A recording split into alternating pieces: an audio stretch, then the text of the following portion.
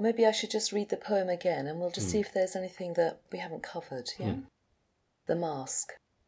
For 7 years a mask I wore, secure behind and firm before. A mask acceptable and neat, as folk accustomed are to meet. It went to school, it went to college, a mask it was of wit and knowledge. Older grown it wined and dined, was mask superior, mask refined. Mask prominent, mask most renowned, mask with 100 masks around.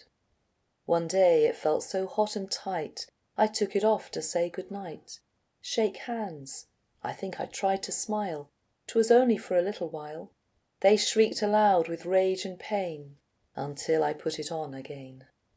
Yes. Well, here the mask is the social mask in particular. But of course there's also the religious mask, the mask that goes with a particular position and so on. Yes. And also the point that it's painful sometimes to other people when one takes off the mask. They don't want to see you without your mask. They've become accustomed to your mask. They like your mask. They think that the mask is you, and they don't like to think that they've been deceived all this time and that the mask isn't you. So they react. Please put on your mask. We feel so uncomfortable with you without it. It's almost as though you'd taken off your clothes, like Ginsberg did. So taking off your mask can be a quite sort of revolutionary activity. And to be without a mask, can represent a very considerable degree of spiritual attainment. Because it takes self-knowledge and courage. Yes. And the disregard of other people's opinions. Yeah. When they need to be disregarded. In other words, it's a true individual is able to live without a mask, or to live making the effort to live without a mask.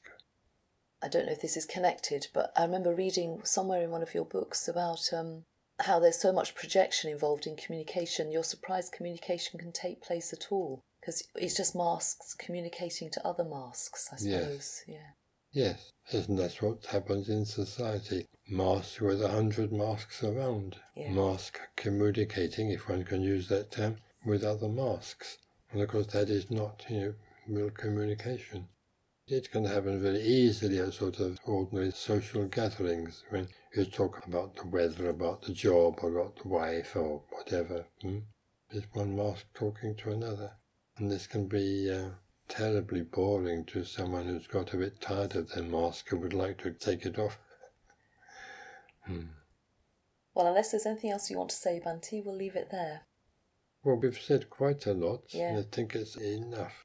But perhaps I should, for the sake, as it were, of all the members, stress the importance of the chapter as a venue within which one can be completely open. That's a very sort of precious situation, and we should make sure that we do make use of it. Thank you.